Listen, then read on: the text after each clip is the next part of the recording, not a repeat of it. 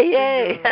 We're talking to one of our favorite interviewees, Andre Darlington, who I don't know if you have a life at all, Andre, because you turn out these books in such detail. We've interviewed Andre I've been before. writing a lot. Yeah, I mean, you write. So, and always interesting. And, I mean, I view you as a multimedia writer because, I mean, you tie in themes like certain decade of movies, or this particular book we're going to be talking about is A Booze and Vinyl Christmas. So tell us about that. This one is so fun. So Booze and Vinyl, the original volume, came out in 2018. And then we put out another volume of it, volume 2, last fall. And, they've just been so fun. And both of those are, I think, 70 of the greatest listening albums, quote unquote, from multiple different genres, albums that are, kind of watershed albums, or just albums that are just great on vinyl, well known to critics and music lovers. And this one, we decided to do a holiday theme. We had tossed around doing volume 3, and I thought, let's find something a little fresher than that. And actually, one of the editorial assistants said, what about all the Christmas albums? And I thought that was really fun because, vinyl people, we talk about warmth and presence in vinyl. That's why the enthusiasts love it. And I think what is warmer and more present than holiday music? So this is sort of, I feel like, really the crux of what makes vinyl so great. No, people who are serious about this, they know the pressing of the number that was pressed. They know all this stuff. Yeah, I was actually going to get a word in edgeways a minute ago, but go ahead. I lost out. Now, we could remember that Michael Jackson owns the copyright for Happy Birthday, but who owns Jingle Bells? Right, I don't know who owns Jingle Bells. It might be. It might be. I know he owns.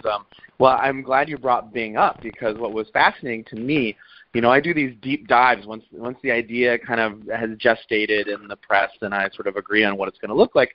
I kind of went in this deep dive into holiday music, discovering that it sort of came out of the Depression, but Bing proved that, sort of pop, holiday music could be, commercially viable with White Christmas, which the song happened to come out a little bit after Pearl Harbor. And it just was this moment that gelled, right? So the whole country is sort of in mourning.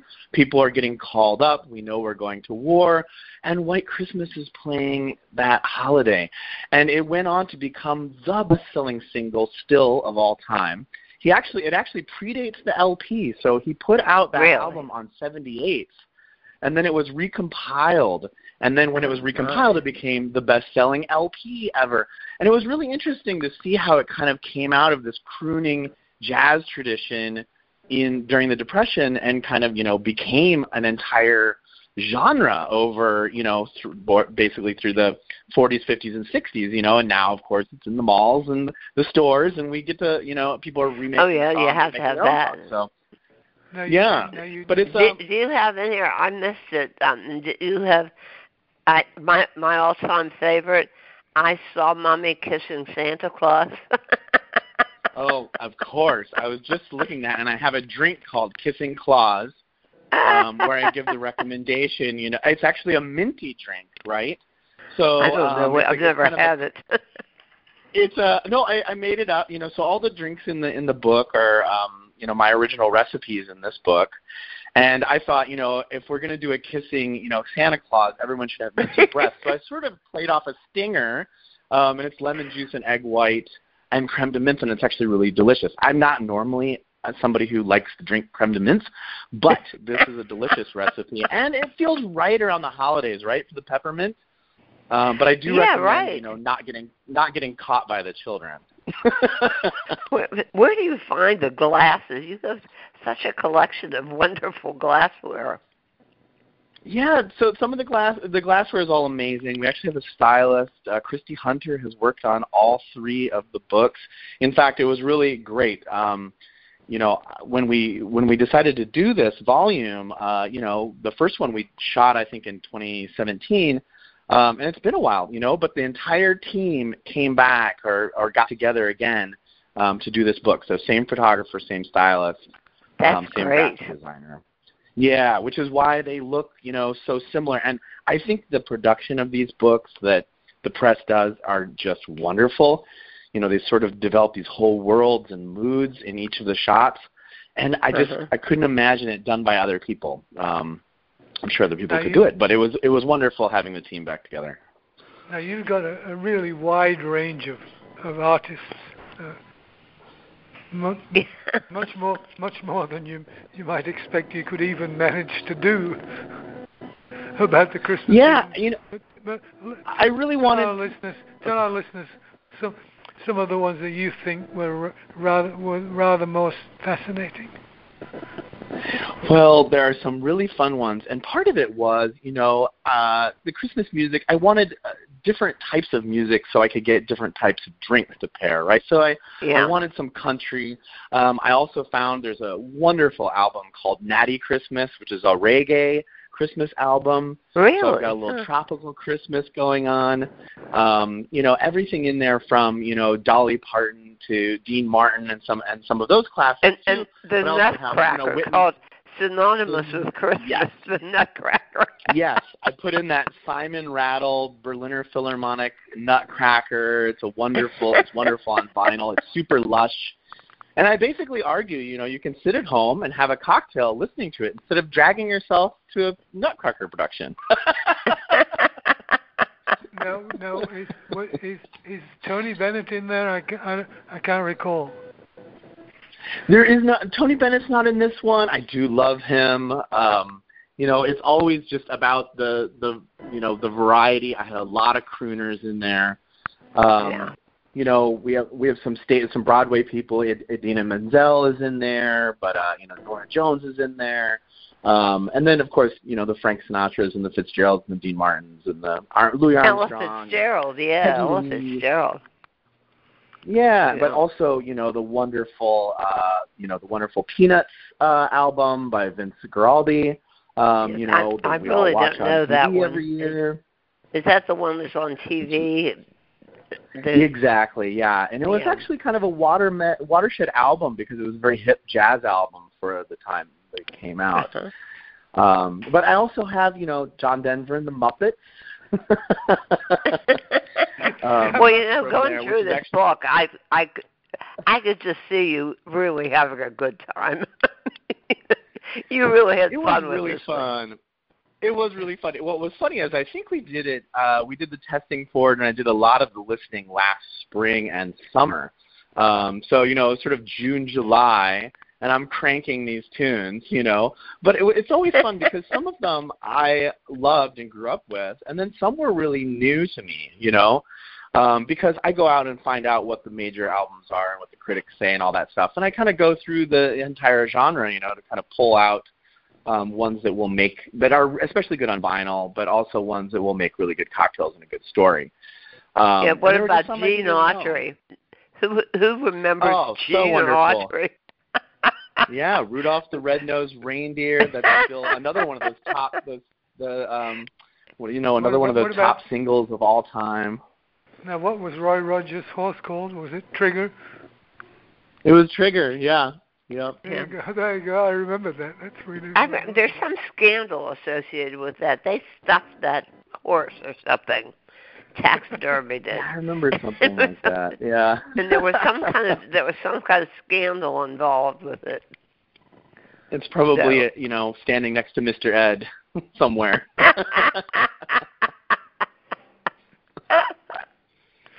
Oh dear. So I guess listeners get this general idea of this book, but how is somebody supposed to use it?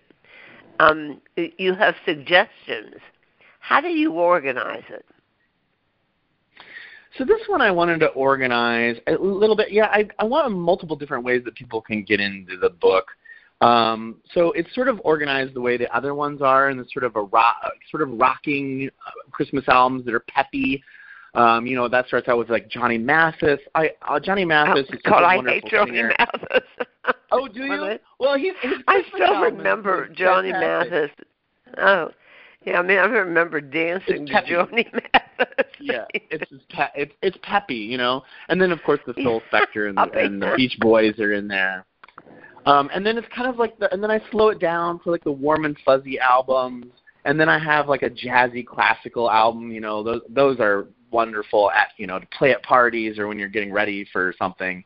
I love putting on a little jazz. So it's a little bit of a mood situation. And then I kind of just had fun with it. All the books have sort of a when you drop the needle or before you drop the needle.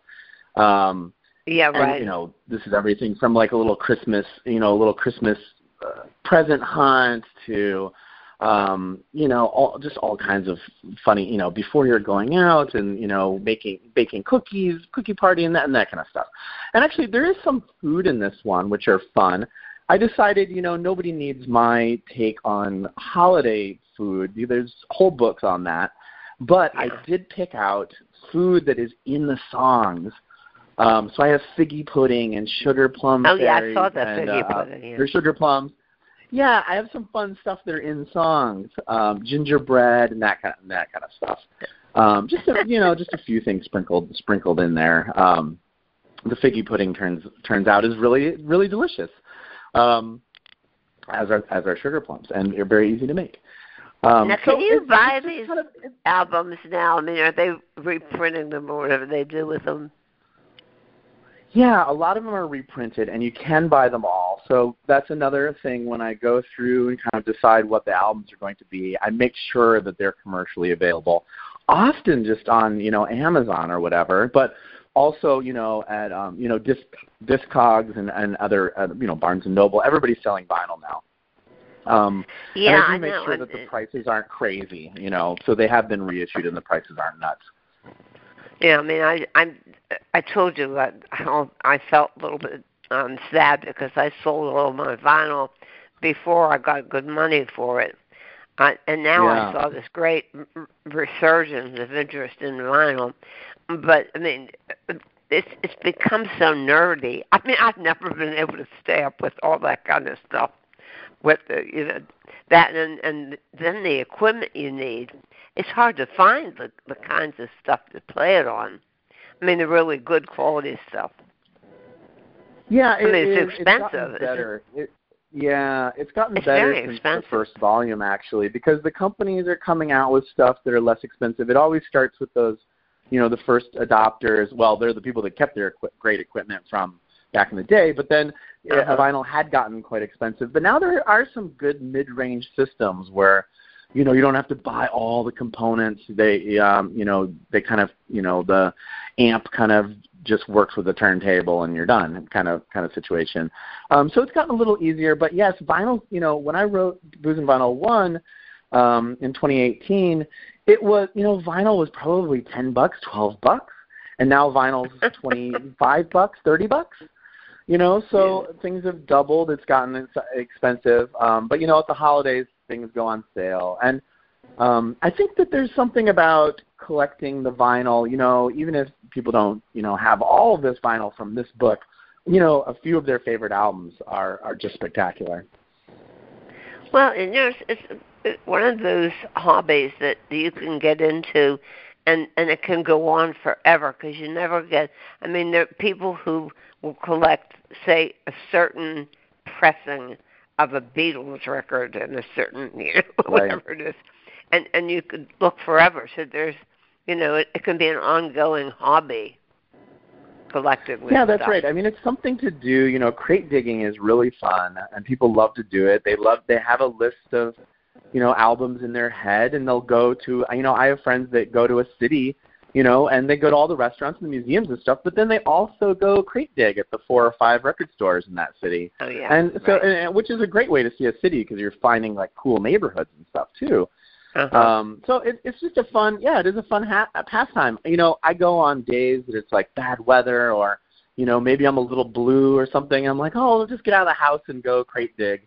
And it is a really fun pastime.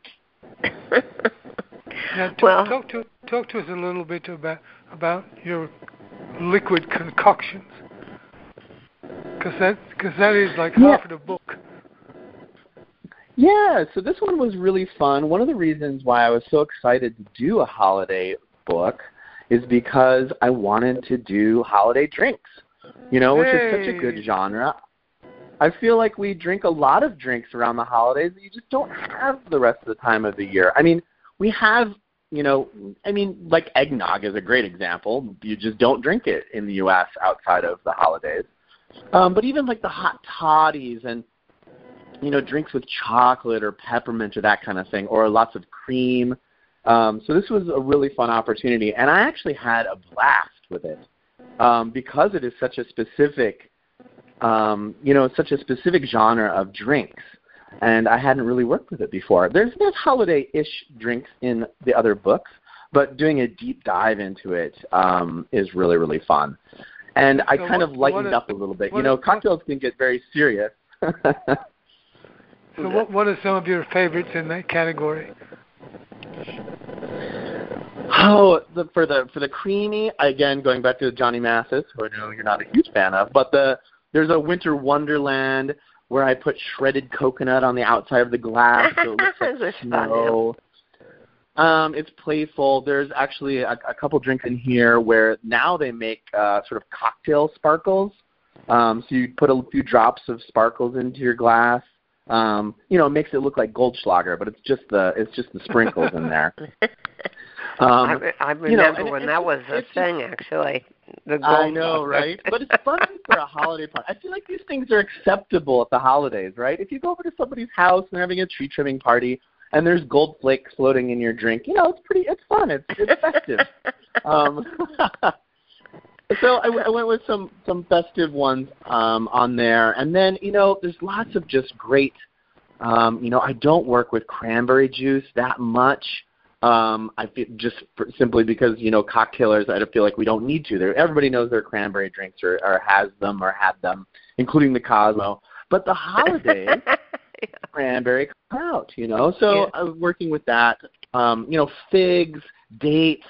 There's a wonderful recipe for a raisin syrup, which I was playing with for another book, actually, and then realized that this raisin syrup really makes an incredible old-fashioned. So you get all these kind of, stewed fruit notes just from the raisins. So there's a lot. What do you do with the raisins? What do you do with the raisins? You basically make a simple syrup. Yeah. I didn't get you were both talking. Yep. What? Yeah. Oh, sorry, I make a raisin simple syrup. You soak them in the booze, right? Okay. Yeah. You poach them in the booze, do you? Okay. Yeah, you can do that, or I do a syrup. I do a rosemary is great this time of year. I do a toasted cinnamon syrup where you basically toast the sticks a little bit and then make the syrup after toasting it.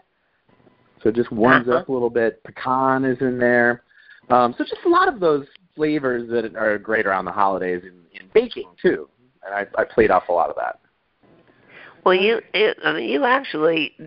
have a good instinct for flavor, which helps with this stuff. Some of it sounds really wacky. You figure out how it would actually work out to be pretty good. Right. Yeah. And people, a lot of people would not even think of trying it. And you're very brazen about all your ingredients. Now, Kraft. It was, so. Go ahead. No, it's okay. Come back to me when you're done with your thought. Oh, I was just going to say that, it's a long time of, I started out as a restaurant reviewer and then owned a restaurant. And cocktails really are, when I teach my classes or whatnot, I really try to get people to think that they're kind of cold soups, right? Everything needs to be balanced. You need to think about the ingredients and how they're going to work together. And it's at this point, it's just I've been doing it for 20 years, so it's kind of fun. I have these ideas that I've been working on for a long time, and they kind of come together in these books. Do you do anything with beer? I mean, craft beer is the biggest thing since sliced bread in the U.S. just now. But is there a place for specialty beers in your world? Absolutely. I love using stouts in cocktails, and you can also make a beer syrup, although I don't have it in this one. There's actually a fair amount of mead in this one, which is a really great cocktail ingredient because mead, it's a honey-based, basically it's so sweet. fermented. Yeah. It is sweet, but what's wonderful about that is you don't have to add any sugar then, so you kind of use it as this backbone, and it kind of does all these things for you. Gives you the flavor, gives you the honey, and gives you, a little bit of alcohol. So you don't have to put simple syrup in. So it's a fun, and again, mead is another one where I wouldn't be making mead cocktails, but it's the holidays. There you go. We subscribe to that. But right. One of the more interesting interviews that we did was with the owner and founder of Dogfish Head. Oh yeah. Out of Great Delaware, beer.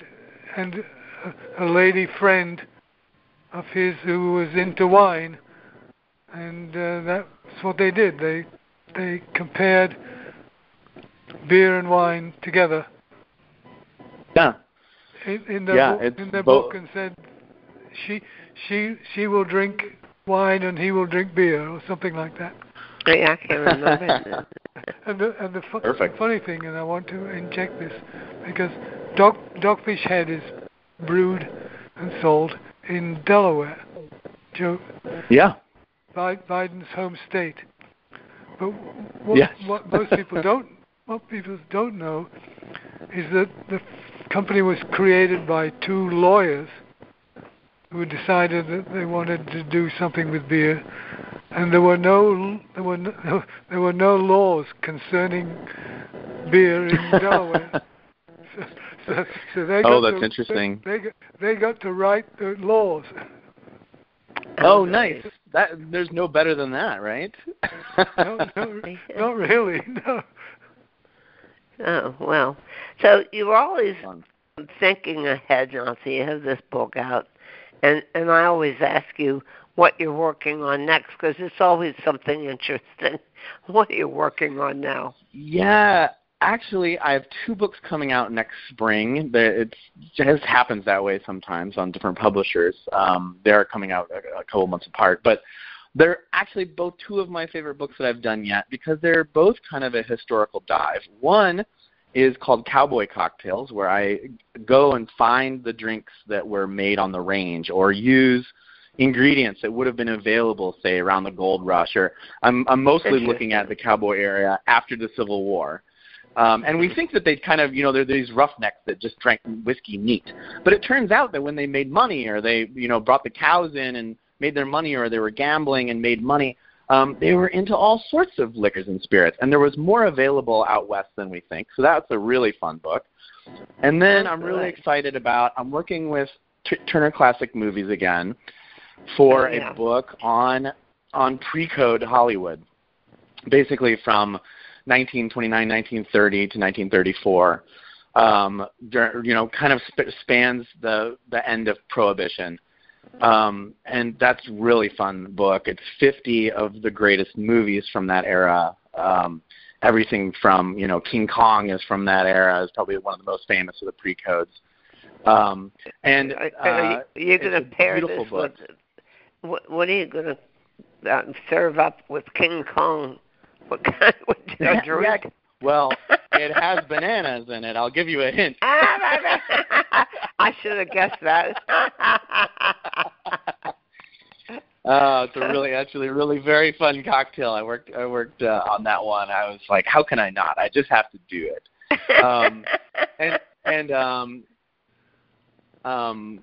I also am very pleased with this book. I don't often pun in my titles, but I am doing the original Dracula, which is also a pre-code movie. And I have a Count Drackery.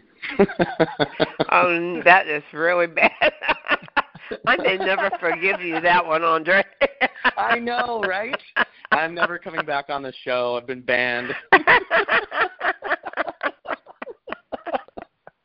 Sometimes you can't resist. There's something about the original Dracula that was in the news, like yesterday or the day before. I can't remember what it was. But something in the news. Check it out. I don't know. Google. Yeah. Well, it's such a wonderful. There's such Dracula wonderful book. movies. Yeah, they're wonderful movies. So that's fun. The idea is, queue up one of these movies and have a cocktail. It's either in the movie or inspired by the movie, but it's all period. It's all period ingredients. Oh God. Great. Well, you're always a riot, Andre Darlington. you always seem to be having a lot of fun, so that's good. I'm trying. I'm doing my best. Well, I can't wait to talk to you again when your book. Not till the spring, I guess. But yes, right. We'll April, talk to you May then. Is when they're going to come out. Yeah, thanks so much for having me on. I love talking to you guys. Yeah. I love talking to you too. I mean, I just jump at the chance. I wish you guys. Yeah. I know it's early, but I wish you the best holidays, and I hope that you can, maybe make one of the cocktails from the book. That's a good idea. Yeah. We're going to be visiting our son in Philadelphia. I think I'll take the book.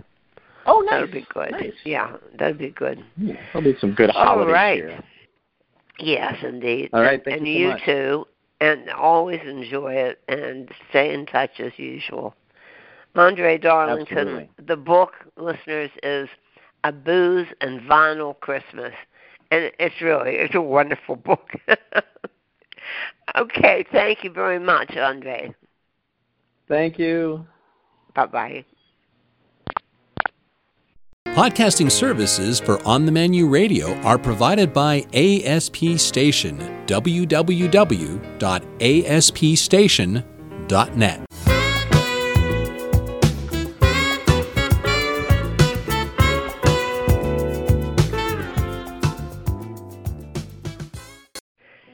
Listeners, we're going to be talking to Mark Kurlansky, who we've enjoyed talking to many times before. I have one recommendation. If you read his current book, The Core of an Onion, read it slowly because there's so much information you want to harbor for the rest of your life. There are things I've never even thought about, Mark, that you write about. It's a fairly small book, so you can read it slowly and you'll get there. Well, I'd love to get inside your head. I mean, I think onions are wonderful, but did you have any inkling of how complicated and convoluted the subject is? Yeah.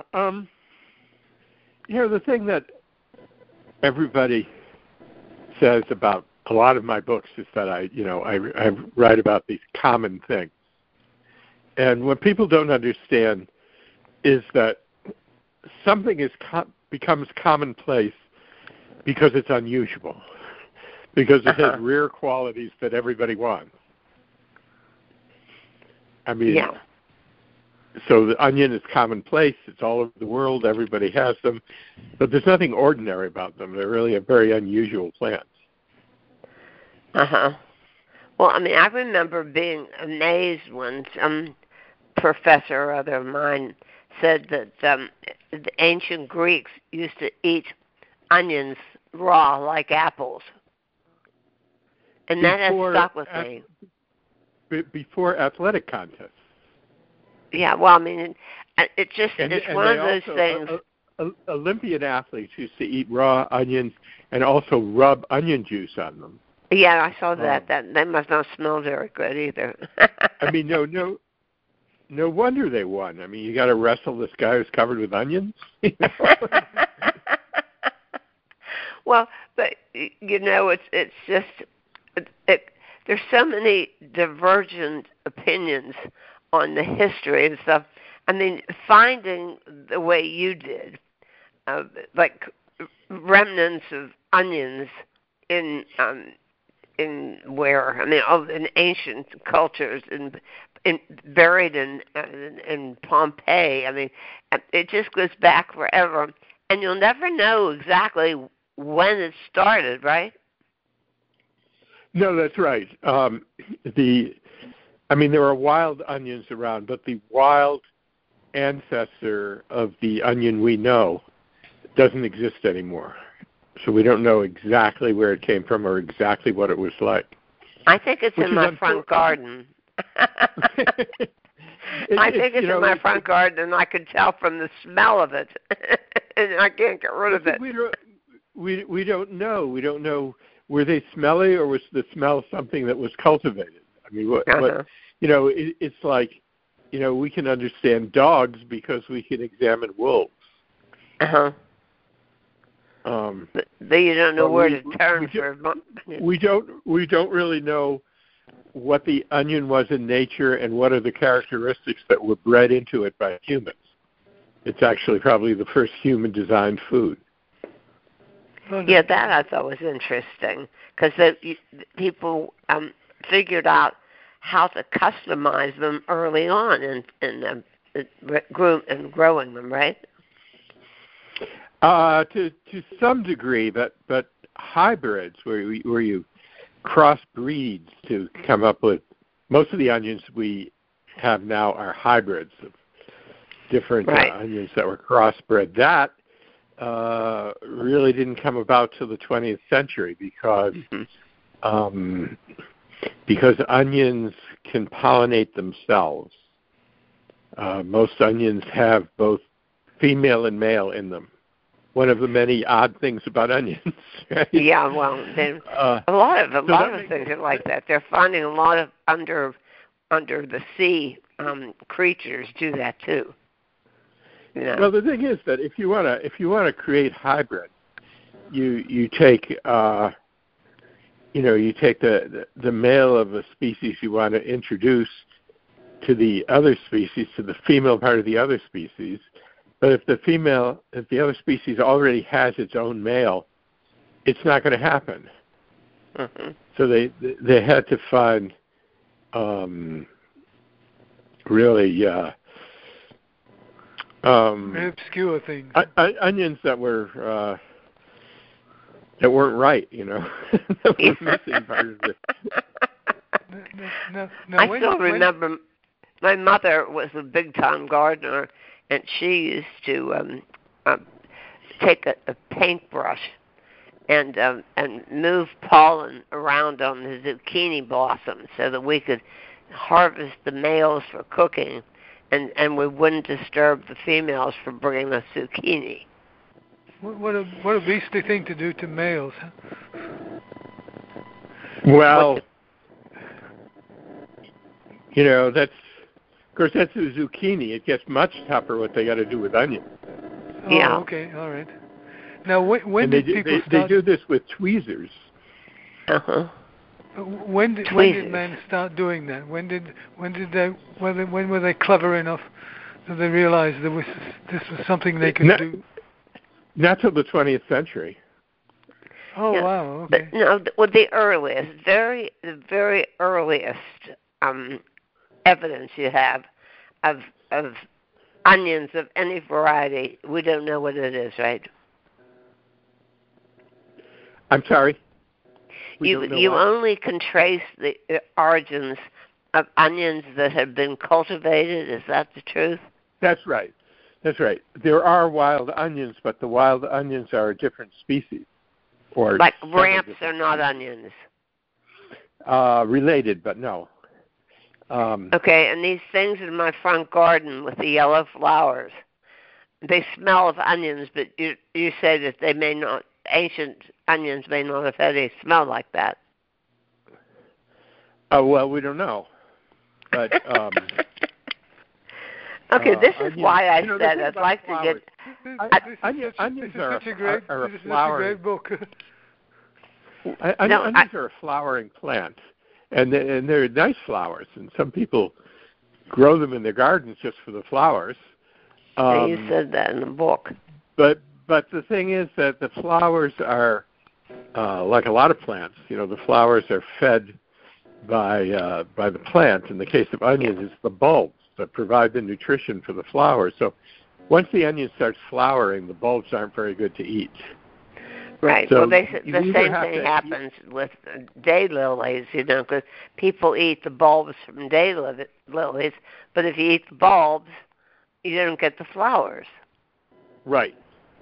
Right. You have to make the choice. I mean, nature's choice is to do the flowers.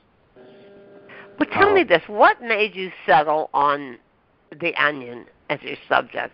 You say you already knew some of these quirky facts about onions and undoubtedly some of the history. But why choose the onion over anything else? Not just because it was ordinary, but there must have been some other reason. For a few reasons. One is that it's probably the most universal crop because it grows anywhere. It'll grow in the Arctic. It'll grow in the tropics. It grows everywhere. So it's this universal crop. That surprised me, by the way, because it doesn't seem to be dependent on any kind of terroir or climate or anything, right? No, although it's different depending on the terroir. In different climates, the onions, Indian onions are very strong tasting because they're grown in a hot climate, and so on. But the other thing that intrigued me about onions is, it's the only plant that defends itself against mammals by spitting at them in the eye with sulfuric acid. I think that's pretty extraordinary. Is there any other? If you have a garden, do you have a garden? Yes. Oh yeah. Well, you may have little rabbits and things feeding on your vegetables, right? But they won't eat your onions. No, they don't eat it. They like my parsley, though. Right, because the parsley has no defense. Right. So is that the only plant? I just read an article about how plants actually communicate with each other, and they have ways of communicating danger, not just to other plants of the same species, but also to a whole variety of plants, and not just the ones that are located near them, but over broad areas. They can communicate danger. They can communicate bugs. I don't know much about that. Yeah, bugs. They can warn about bugs. Yeah. Onions are prey to a lot of bugs. Aren't they really? Yeah, onions do better against mammals than they do against bugs. So what insect eats onions? Oh, things with funny names. I can't think of offhand. Not like, your standard insect, but they're onion-eating insects. Yeah, because I've never had any problems with them. And there's also... other vegetables... You haven't had any problem with insects or with viruses? Because they also attract viruses. Oh, viruses. That might be a problem. Right. Well, interesting. So you think that you chose onions because they're the only ones that have that defense against mammals? Yeah, that, and as I say, just the commonality of them. Because you take this food, this plant that everybody grows and everybody eats, and then you start appreciating what is similar and what is different in different cultures. So right. I have 100 recipes from over the centuries, historic recipes from over the centuries from all over the world. And you see, the same old onion being used in a lot of ways. Yeah, you have things in your book that, I really read, when I say read slowly, there are things that you prop up or that pop up in your book that I never even thought about. And what was the one I was just thinking about that was so strange? I can't even think of what I was about to say. But it was something you never would expect. It was a property of an onion. I mean, there's so many odd things about onions, and even though they're so common, they just aren't like other plants. I mean, there's other edible bulbs, daffodils and hyacinths. Yeah, and tulips. But they're actually not as good, and from a gastronomic point of view, and also most of those varieties have poisonous variations. Mm-hmm. So you have to know what you're doing when you harvest them, whereas all onions are safe. They're not. No, they are. Onions are safe, but when you start getting into other bulbs, they have poisonous variations. Oh, right, yeah. Right. Not to mention mushrooms. I mean, well, that's kind of what it's like. That's what it's like. You have to know what you're doing. You go pick them, but not onions. Other things. Like there's a plant called the kama that Native Americans ate, and in the Pacific Northwest, explorers learned to eat them. But some kama will kill you, so you have to really. You got to take a Native American with you when you go kama picking.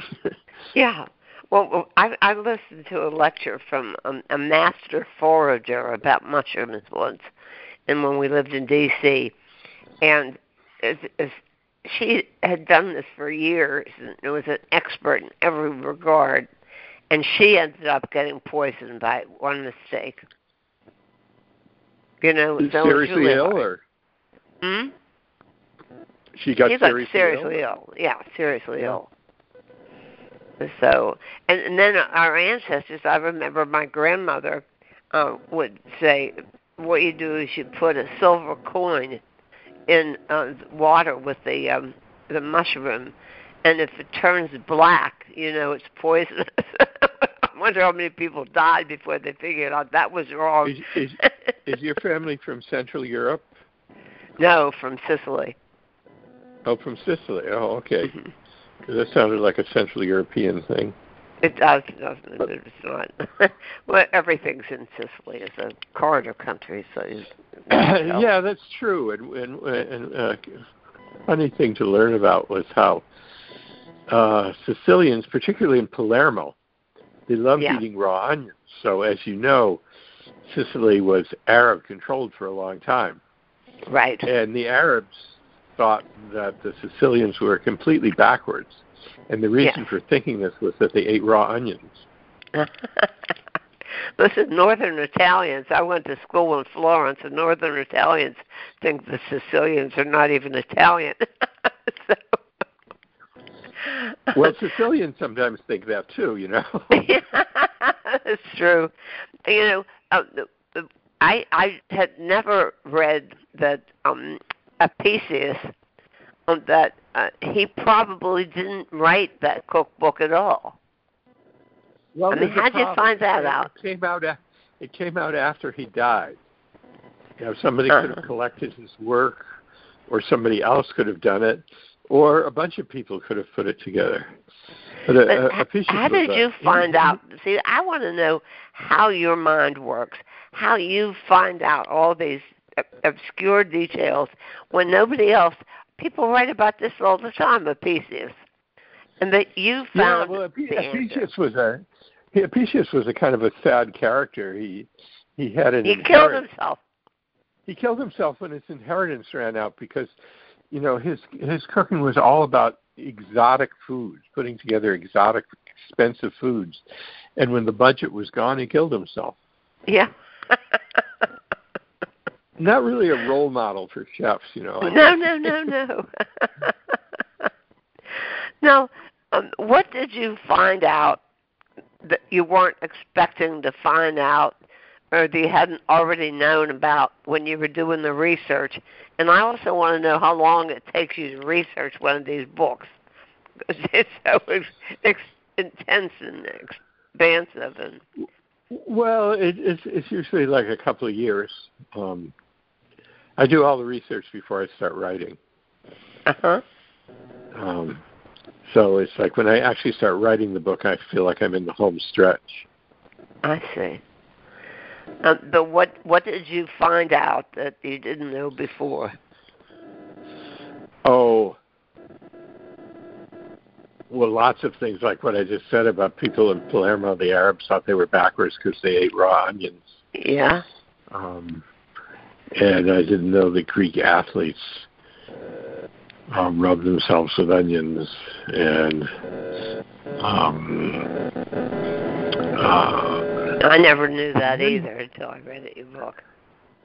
No, the English. And then there was Cuthbert, the hermit, who sealed himself in a cave for a week to contemplate. Who did that? And the only food he brought with him was onions. And he didn't eat them. When he came out of the cave, he only had one onion that was sort of nibbled on. Oh, that's right. I read that in your book, yeah. Right.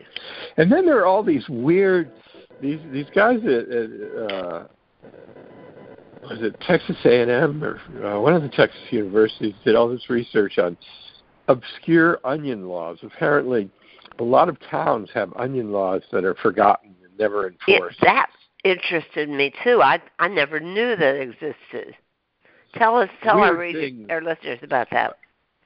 Oh, weird things like, you can't eat onions within a certain amount of time before going in a movie theater. A lot of things against women. You gotta women in shorts can't eat raw onions. And a lot of very strange things. But I called some of these towns, and they'd never heard of any of these regulations. So they're buried there. There's no record of anybody ever enforcing them. But, that's the way town regulations go. You get one guy who's obsessed about something odd, and he goes and he puts it on the books, and it's, so there, and everybody just forgets about it. But it's kind of amazing that so many people and cultures attribute all these medical cures and whatnot to onions.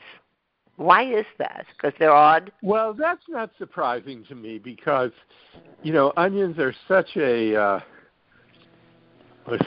they're such a character, they're so unusual in their characteristics and their strong smell and their flavor, and they hurt your eyes, and all these strange things about onions. So it's not surprising that people start thinking about them as medical cures, and of course inevitably decide that they're aphrodisiacs.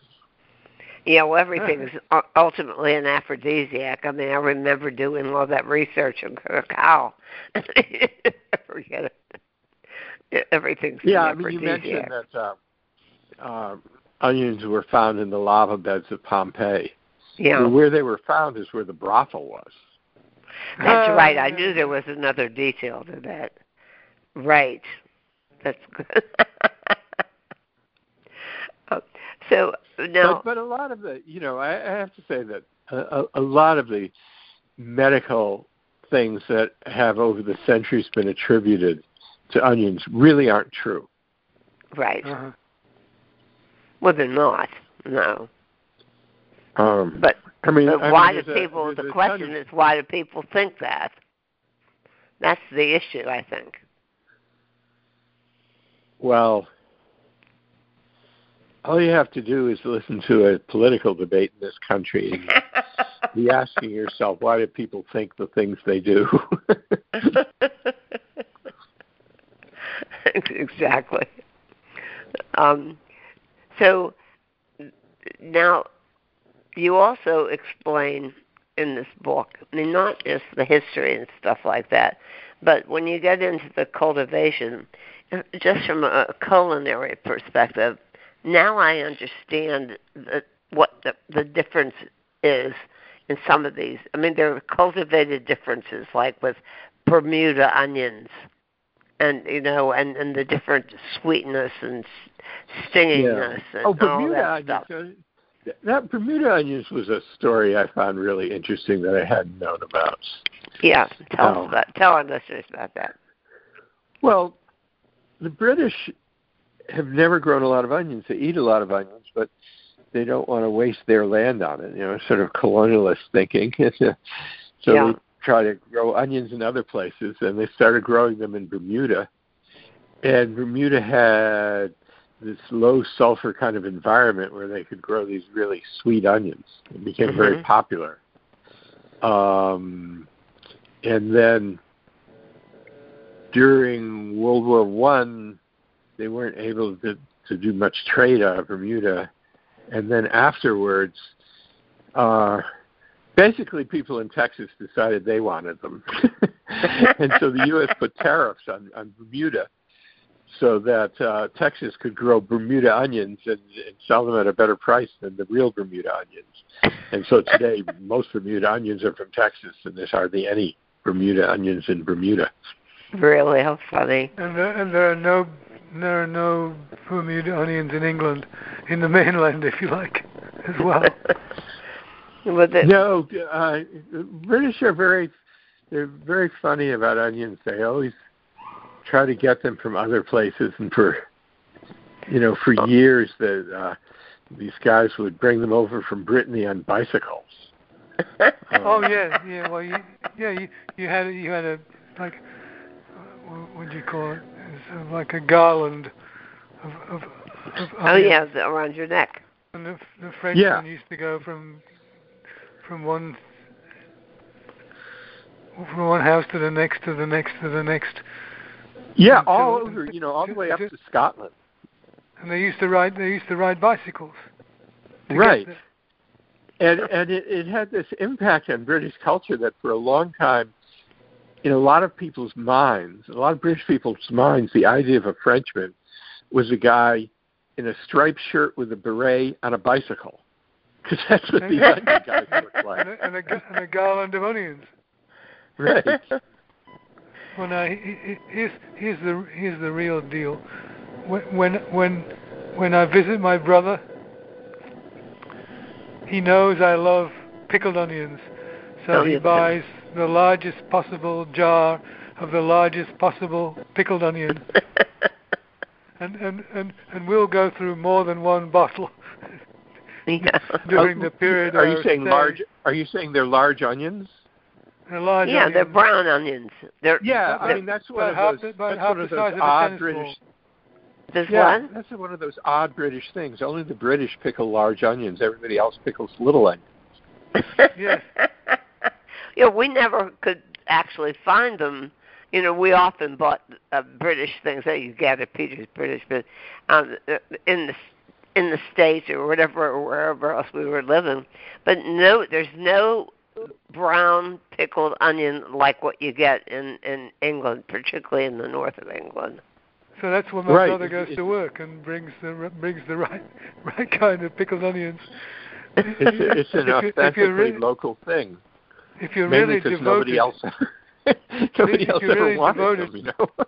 You go to the Chippy, you go to the fish and chip shop on the corner of your street, and there on the counter will be a jar of the most humongously sized brown pickled onion, and you pick them however many you want out of the jar that's on the counter. Right. Yeah. Right, and then there's the Plowman's Lunch. Oh yeah. It's actually a fairly modern thing, like a 20th total century fake. It's not ancient at all. It's modern. The Plowman's Lunch. It's 20th century, I think. Yeah. The story was actually told to us by Michelin umpteen star restaurateur and chef in the south of England called what's his name? I don't know. I've forgotten. Heston Blumenthal. Oh, Heston, yeah. And Heston told us the story of how. Oh, I know her. Yeah. Plowman's Lunch came about. Yeah. Now, what about this second part? I mean, we've talked about the history and peculiarities of onions.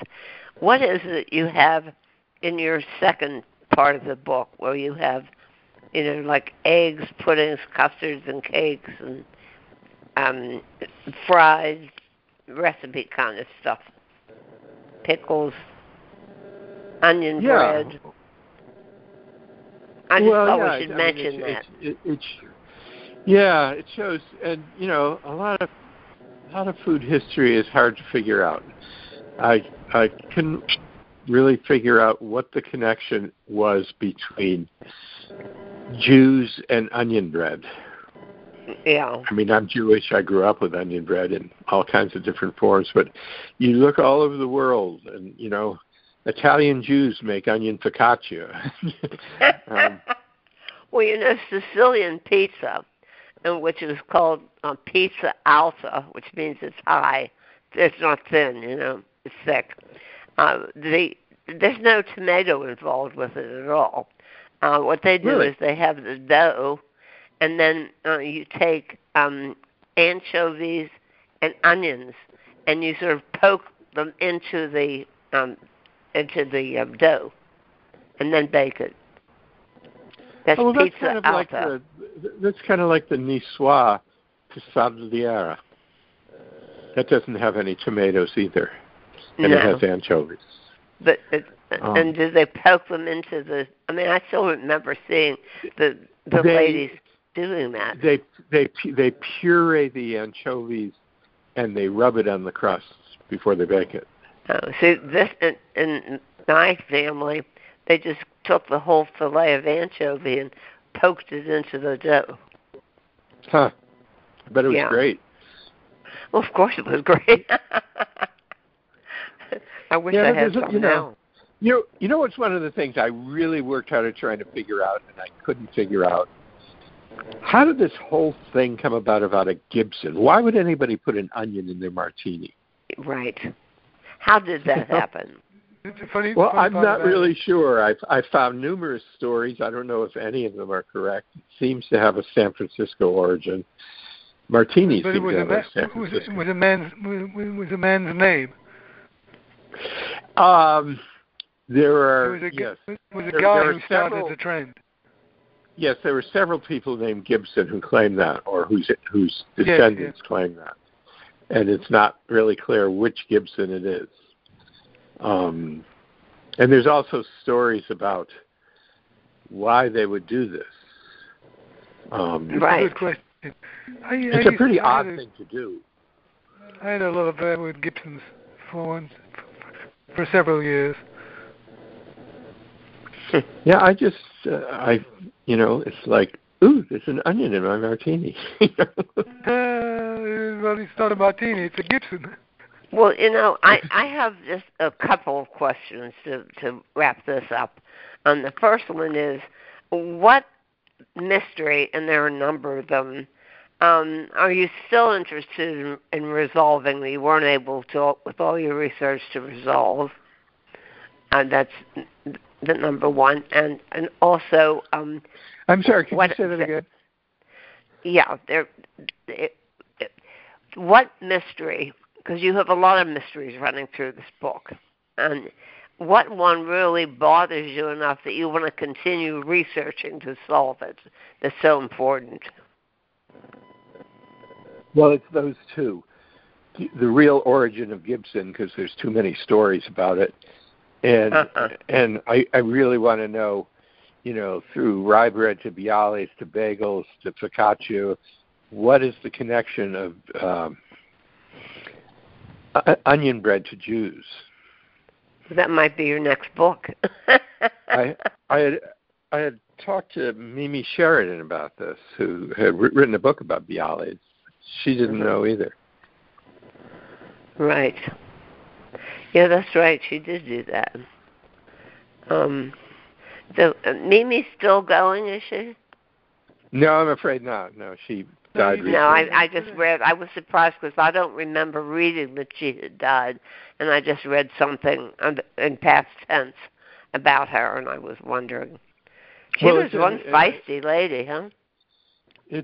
She's one of the dedications in my book. Yeah, she was fascinating, absolutely fascinating. I did some panels with her. She was just a true food person. She just was fascinated with everything about food. Yes, and no compromises at all, and tell it right up front as it is. Even if she was going to offend somebody, she didn't care. she was just amazing. Well, anyhow, she always had this phrase I used to laugh about when she was a restaurant critic for the New York Times. If she wanted to say something was good, she'd say it's as it should be.